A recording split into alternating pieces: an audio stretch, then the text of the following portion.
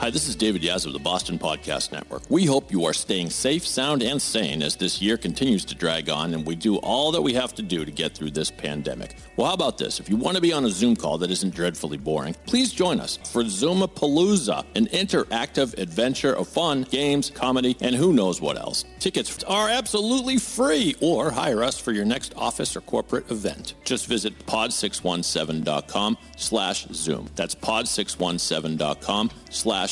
Now enjoy the following production of Pod617.com, the Boston Podcast Network. Are you ready? It's showtime!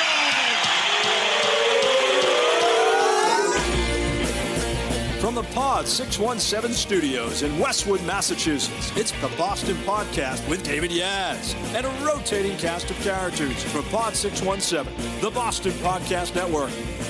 This is our fucking city.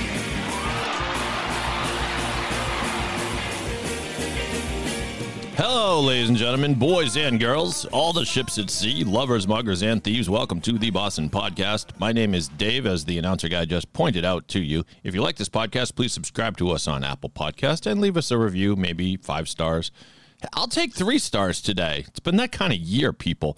And speaking of that kind of year, don't you need a therapist to get you through tough times like this? Well, we've got a licensed clinical psychologist on the line today, and her name is Dr. Emily Gordon. And welcome to the virtual studio, Emily. Thank you. Great to be here. And how is everything going? Do you want the real answer to that? Or do you want It's all relative in this year, isn't it? That's right. Yeah. I think the automatic response is things are fine or things are good, because that's what I think we're all programmed to do. But I'm going to give you the real answer, which is what I try to do. Yeah. I think things are hard. Yeah. Certainly are some silver linings. There are some things that we can find to celebrate. But in general, I think this is a really challenging time for everybody. There's no question. By the way, Dr. Emily Gordon, you can find more on her at dremilygordon.com. That's just DR. So dremilygordon.com is where you find more about her practice. And we're going to get into some of the things that she does, and undoubtedly been busy during the pandemic, because we all have issues that we didn't even realize we had until the pandemic exposed them.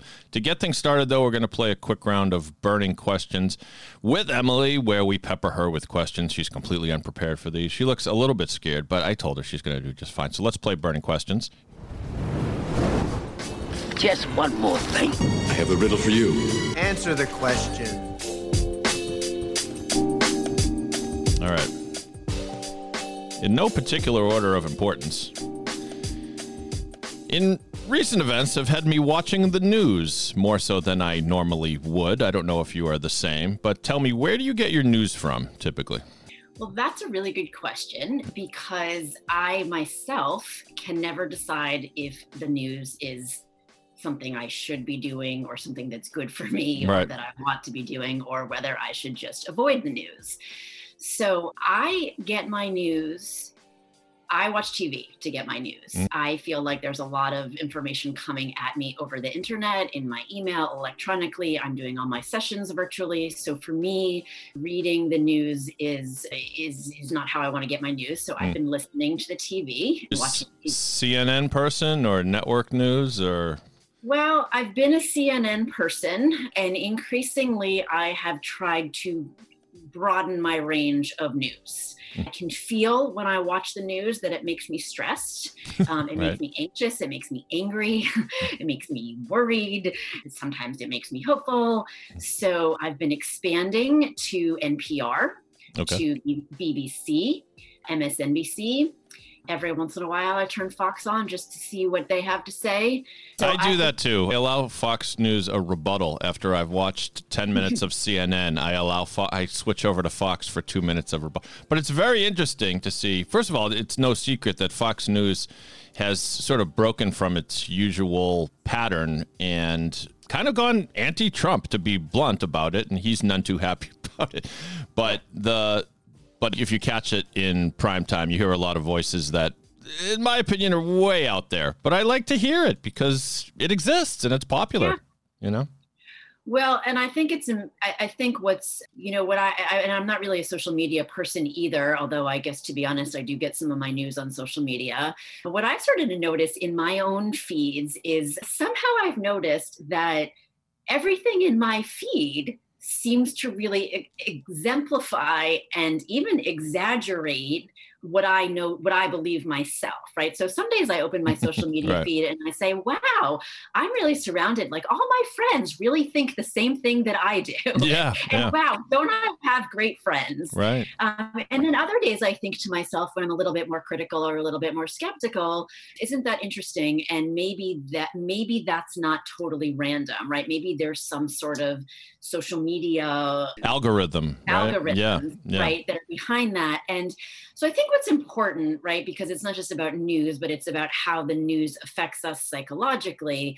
I think what's important is, and what's happening in our world is all of us are sort of getting more polarized, more sort of entrenched in our own thinking and our own beliefs, and more isolated in that thinking. And so what I've actually really tried to do is to try to get more balanced perspective and to try to consider the other side. And you know what? Some days I just turn the news off and I've been reading a lot of books. Oh, I'm really? reading a lot of fiction because I just really want to get lost in a good story that is totally fictional. Yeah, and I think that's wise. There's I'm searching for the name for it, and of course I can't find it, but there's a documentary on Netflix about... Called The Social Dilemma. That's it. Thank you. This is why I have my guests. The Social Dilemma, which kind of describes the phenomenon you were mentioning, and that is that if your news feed is just telling you all things you believe, rather than being happy all the time, think about, well, why is that? And then why are they trying to sell me a box of Cheez-Its just because I was talking about Cheez-Its to a friend recently, and somehow my Alexa heard me and tried to sell me some Cheez-Its or something like that. It might not be that simple, but yeah, and I think you're dead on right when you say that we've become polarized. There's no secret we're a divided country, but it's not just so much that there's so many on the right and so many on the left. It's like the middle's disappearing. There's no nuance. And once in a while, listen to the other side people, because even if you disagree with them, there are millions and millions of people that disagree with you, no matter which side you're on. So, well, what we really need to be doing, I think, both for the good wellness of the country, but also for our own individual wellness, is we need to be finding ways to work together, right? We need to be finding ways to have empathy and understanding and compassion for each other, not just for the people who are in our camps. Right. The other thing about that I think is really important about news and where to get your news. And I think right now we all need ways to feel more in control, or I guess in control of our own lives. And so I think making decisions about what kind of news we get and where we get our news, and if we're even going to get the news or if we're going to participate in social media, I think those things are really important, because I think we just all feel like there are so many things we can't control. Absolutely. I'm doing a poor job of this burning questions segment, because these are supposed to be rapid fire, and you hijacked the first question. Dr. Gordon, I will never forgive you. I'm kidding. I was complicit. Well, my family likes to tease me that I never answer questions. I just reflect questions back. So Okay. That's you're a good... I guess That's what you do. You're a psychologist. We know that. Okay, so I'll give you a simpler one. What's been your go-to pandemic snack when you have a craving for something? What do you snack on? I enjoy chocolate-covered almonds. Ooh, that's a good one. Dark chocolate or milk chocolate? I have a mix. I like both. Can't even answer that question. Nope. I like both. So you work with teenagers. In a word or two, if possible, how would you describe the difference between teenagers and I think you and I are roughly the same generation. I'm probably older. I'm older than everybody. But teenagers when we were teens versus the teens of today, is there, in a few words, can you tell us whether you see a fundamental difference in what they're like? So in some ways, I think teenagers will be teenagers, just like people will be people. And I think in some ways we're all dealing with the same sort of core tasks of development, and the same issues about separation, individuation, creating your own self separate from your family. And yet I think that's all happening in a much more polarized world. It's happening in a more public and sort of socially connected world. And so I guess I can't answer that question without talking about social media and the change that where everything is just more public and it's more out there and it feels more permanent. Yeah, and we thought when it all started, it was all going to be for the good. And some of it is for the good, but as we know, a lot of it is not so much so. If you were having a conversation with yourself from 2019 and you had to explain to yourself from 2019 what was like a year ago, call it, and you had to explain to yourself what was going on, what do you think would be the most surprising thing you heard about the new world in 2020? Oh boy, that is a hard question. Yeah. I think that the thing that's been the most surprising, I think, is how the pandemic and sort of life has altered so dramatically for everybody. I think that's been the most surprising It's thing. true. And it's one thing about it that's been, I guess you could call it a silver lining, is that it has kind of been a great equalizer between the haves and the have-nots, in that you turn on your TV and you see, I'm a fan of Stephen Colbert, and he's just as unhappy as the rest of us because he loves doing his show, and he has been doing his show for the better part of 8 months from his basement, and he marshals on like the rest of us. But now nobody feels bad for Stephen Colbert and all of his success, but we're all kind of bummed out about it. So final question for Burning Questions. What are you most looking forward to doing once the pandemic is truly officially over? I am most looking forward to being able to spend time with my family and friends in the way that I want to. Yeah. And I'd say second to that is I am most looking forward to getting back into my office and being able to see people in person. Face to face. I've been grateful for technology and for the ways that I have been able to continue to do important work and connect with people. But I am really looking forward to being in the same room. That's a good one. That is the answer we were looking for. So congratulations, and thank you for playing Burning Questions. I think she did great, even though you didn't answer all of the questions, but that's kind of your job. So again, if you're looking for more information on Dr. Emily Gordon, you can go to dremilygordon.com. But let's talk about a little bit about what you've seen since the pandemic started, because in a way, this is kind of the moment for the psychologists. And give us kind of an overview about how the problems that people come to you with during this period maybe are different than before. Well, that's a really great question. I think it's really important. I would say at the beginning, the problems were similar, right? At the beginning, it was a lot of, gosh, I've been experiencing this problem, whether that's anxiety or depression, or I do a lot of work with eating disorders. This has been going on for a really long time. And now that I'm not in school, or now that I'm home, or now I have some time, and let me try to deal with this. So at the beginning, it was not really new issues. It was just, let me try to address the issues that I've been having. Right.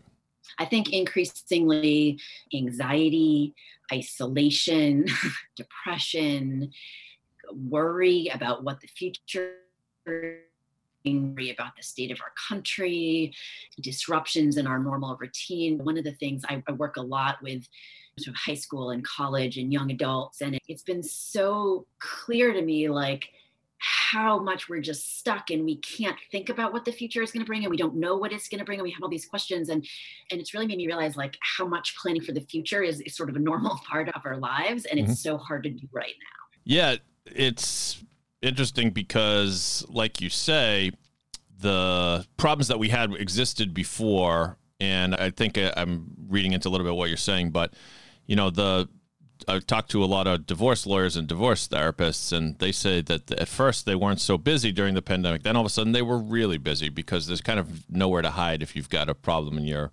relationship.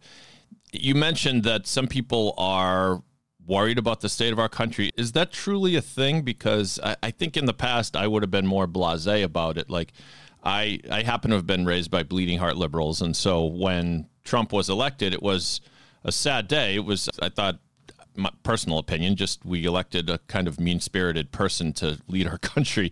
But I said to myself, like I normally do, it's not going to affect my life that much. And yet for some people, does it really sort of creep into their soul and trouble them to the point where they need to seek advice from you? So I think for some people, it really does creep into their soul and it really is worrisome. And I think it's happening on both sides. Again, this is not about one side or the other. I mean, I think that people on both sides are equally concerned. It's interesting. I think the anxiety and the stresses are different. I have some older women that I work with, and those concerns are, there's a lot of sadness. There's a lot of real worry and concern, not just about their own lives, but just about the country and our future and democracy and those kinds of big issues. And I think younger people that I work with are also equally as sort of concerned and worried about some of the issues that are important to them, whether that's the climate, whether that's gender equality, whether it's coverage for mental health. And I find young people equally as engaged and concerned about the future of things. So I just need to ask you, I don't know if you'll be willing to entertain this question, but being a licensed clinical psychologist, I'm sure you're familiar with narcissistic personality disorder. And I'm just wondering if our sitting president, who will only be president until January, whatever, when he's out of there, he is a fascinating take. And this election, although in some respects close, in other respects wasn't. And having seen and witnessed many presidential elections in the past, did they come and go, and the winner goes into office and the loser concedes? And here we have the first guy who refuses to accept that he lost. Is he troubled in a clinical sense? I ask you, Dr. Gordon. Wow, I wasn't prepared for that question. I don't mean for you to get political. I really do want your opinion as a psychologist, someone who behaves this way. Well, look, there clearly is something amiss. I think that what's sort of striking to me is the sort of lack of empathy. I think the rule is I'm not supposed to comment on people that I haven't evaluated myself. Oh, okay. Well, there's lots of books out there. I think that, look, I think to myself a lot just how things might be different had we had somebody different in his position. Mm-hmm. And I also try very hard. I am a big believer in people aren't just the way they are. They get to be how they are through a variety of circumstances and reasons and relationships. And so, but I guess I've chosen to focus more on the people that I work with in my practice and the people that I can try to do something for. Sure. Yeah. Is there a way to treat someone who, now I'm just speaking of a hypothetical person, who has trouble? And I imagine your job must be very interesting for many reasons, but it also must be interesting for the moment where your patient, client, or person sitting across the couch from you is saying certain things that not to be true. In other words, the world's against me. I couldn't have possibly been that mean to that person. And yet I used to be a writer, and we would call this dramatic irony. It's when we know something the character's saying is wrong, but the character just doesn't realize it himself. Is there a way to open people's eyes in cases like that? Can you train someone to be more empathetic? That's a great question. There are always, there's always two sides to the story, right? There's always sort of the experience of the person that I'm sitting with, and then there's the sort of experience of that other person or the other side. So I think it's always important to consider both. And yes, I think you certainly can help people understand how they're perceived and how they are responded to and how they perceive and respond to others. I'd say the most important thing, right, is somebody's willingness to do that. If you have someone who is open and willing to do that, and look, it's not easy, that's the most important thing. So if someone is open and willing to look at that, then yes, there's a lot of hope there for change. I think that's what we are all trying to do. I find myself as a parent or as a friend or like that's always what we're working on is what's my stuff? What is this about for me? How does this affect other people? And how can we change? Right. Yeah.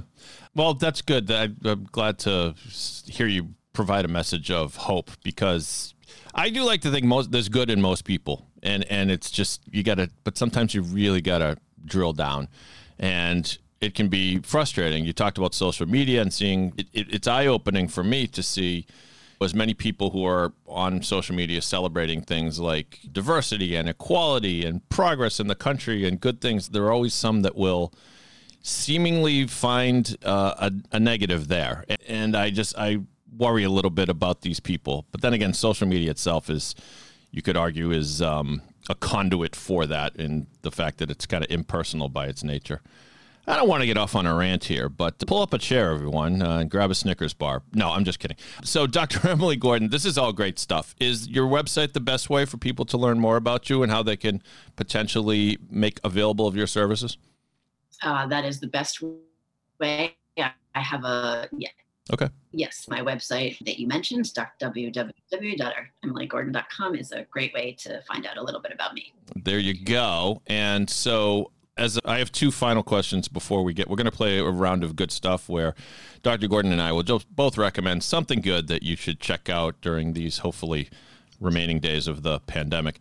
But one fun question and one serious question. The fun question is, if you had to pick a celebrity doctor that was your favorite, I'll give you three choices: Dr. Joyce Brothers, Dr. Phil, or Dr. Ruth. Or you can go off the board. Are there any of those that you admire? Tell me the choices again. Dr. Joyce Brothers, who we haven't heard from I think she's still alive, though, isn't she? I'll have to look that up. Jimmy, the intern, find out whether Dr. Joyce is still alive. Dr. Phil or Dr. Ruth Westheimer. All right. So I didn't include Dr. Oz because I think he's a charlatan, but, So I have to admit that I'm not sure I know a lot about Dr. Joyce Brothers. I have bad news. Dr. Joyce Brothers passed away in 2013. My apologies to Dr. Joyce Brothers and her family. I forgot about that. Anyway, let's put her aside.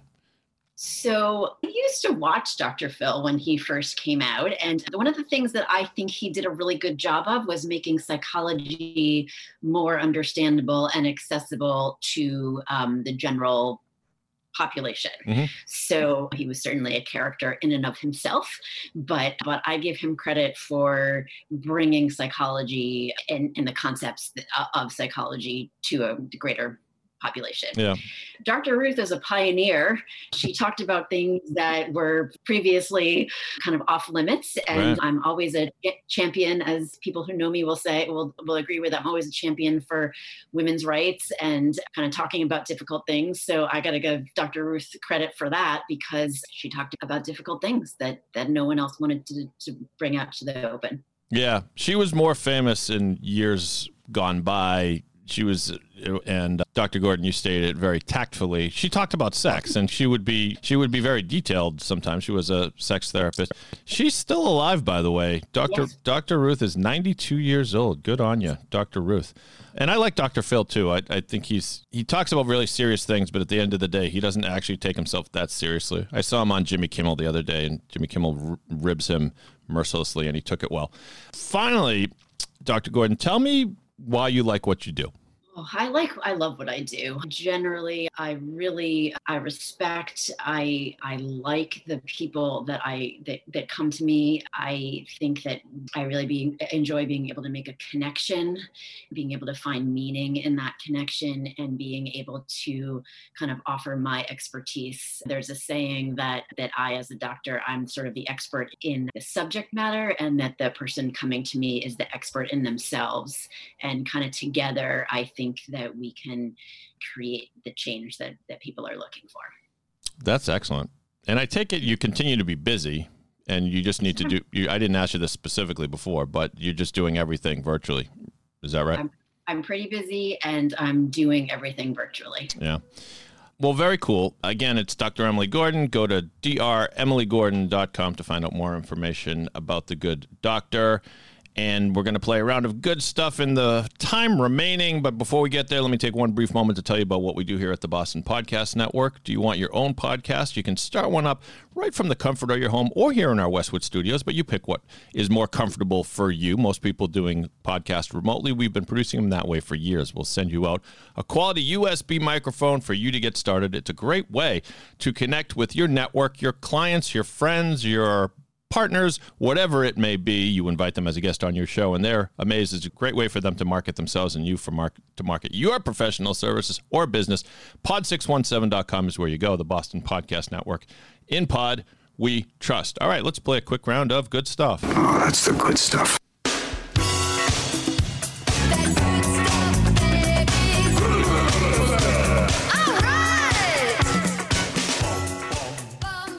All right. Emily, you've had all of 17 minutes to come up with an entry for good stuff, but what did you come up with? What did I come up with? I came up with two things. Oh, bonus. The first thing is kind of related to the subject matter at hand. I am plugging the mindfulness meditation apps that I've been using. Oh, cool. Calm, Headspace, Insight Timer. There's lots of them out there, but I've been finding those things really useful. I've also been really enjoying the Libby program through my public library, where I get to download all of my books that I want to read seamlessly to my iPad. And I guess my last good stuff plug is the Sienna Farms farm share that I've been doing with some supporting local businesses, getting healthy produce and awesome recipes for kids. Sienna Farms, that is the name of the company that kind of runs this service? That is the name of the one that I do, but there's lots of them out there. It's called the CSA, Community Supported Agriculture. Some of them deliver, some of them you go pick it up, but you pick your box of veggies. And I did a fruit and corn share this summer, and it was just fun to. Cool. Yeah, I'm just looking at it online. It is siennafarms.com. That's Sienna with one N, farms.com. 16 years of operation, protected farmland in Sudbury and Concord, growing over 100 varieties of vegetables. I could never name 100 varieties of vegetables if you force me to. Me neither. And sometimes I get ones that I've never heard of, but. That's cool. That's cool. I like that. All right. Well, there's no way I could outdo you because you came up with 3 good suggestions for good stuff, and they were all very sort of high-minded and cultured. And here I am recommending a TV show, which is what I normally do. But you treat teenagers, Dr. Gordon, and there's a great TV show on Netflix, which is about a teenager and a kind of coming-of-age story of a woman who is a chess prodigy. And you've probably heard of it, but if you haven't, I'm going to give you my review right now after we listen to just a little bit of the trailer of The Queen's Gambit from Netflix. Let's take a listen. Men are gonna come along and want to teach you things. Doesn't make them any smarter. You just let them blow by, and you go on ahead and do just what and how you feel like. Someday you're gonna be all alone, so you need to figure out how to take care of yourself. Tell the readers of life how it feels to be a girl among all those men. I don't mind it. Chess isn't always competitive. Chess can also be beautiful. You're an orphan, Beth. I'm fine being alone. I feel safe in an entire world of just 64 squares. Well, creativity and psychosis often go hand in hand. Or for that matter, genius and madness. So you probably get the point, or at least you get a flavor of what's going on there. So the premise is that our heroine is introduced to us as a young girl who, and no spoilers here, it's the premise of the show. Her parents both pass away tragically, and she becomes an orphan, and just kind of looking for something to cling to, she eventually finds that she loves chess. I kept researching whether this was a true story because it seems like it could be, but I guess it wasn't. It's from a novel, but it's wonderful. There's one actress who plays her when she's a young person, and then there's an actress that takes over. And I looked it up. The actress is 24 years old. I think she starts portraying the character when she's 14. She does have a youthful look, but she is amazing. And the show, you haven't checked this out yet, have you, Dr. Gordon? I've heard about it, but I have not seen it. Well, I think you'll especially like it because at first you think it's the typical story just about a chess prodigy, which it is, but it's also about relationships. It's about her coming of age as a woman and learning things kind of the hard way. And then it's also about addiction, which I won't even tell you why, but there's a through line there about substance abuse. And in some cases, when drugs can really help you see the world the way you should. So, and it's on Netflix. I'm like 3 or 4 episodes in, and it's really good. So there you go. Thumbs up from me. Will you check it out so we can talk about it the next time? I will check it out. That sounds really interesting. All right. Once again, thanks for being a good sport, Dr. Emily Gordon. I hope you had a good time. Yes? I did. Thank you. Cool. Thank you for having me. My pleasure. For one final time, I'll plug her website, dremilygordon.com. That's dremilygordon.com. Thank you for joining us. And if you want your own podcast, go to pod617.com to get started. If you like this podcast, subscribe to us on Apple Podcasts. On behalf of my new BFF, Dr. Emily Gordon, my name is Dave. I'm just a guy from Boston. But if you're not from Boston, you must be the other guy. Have a great day, everybody.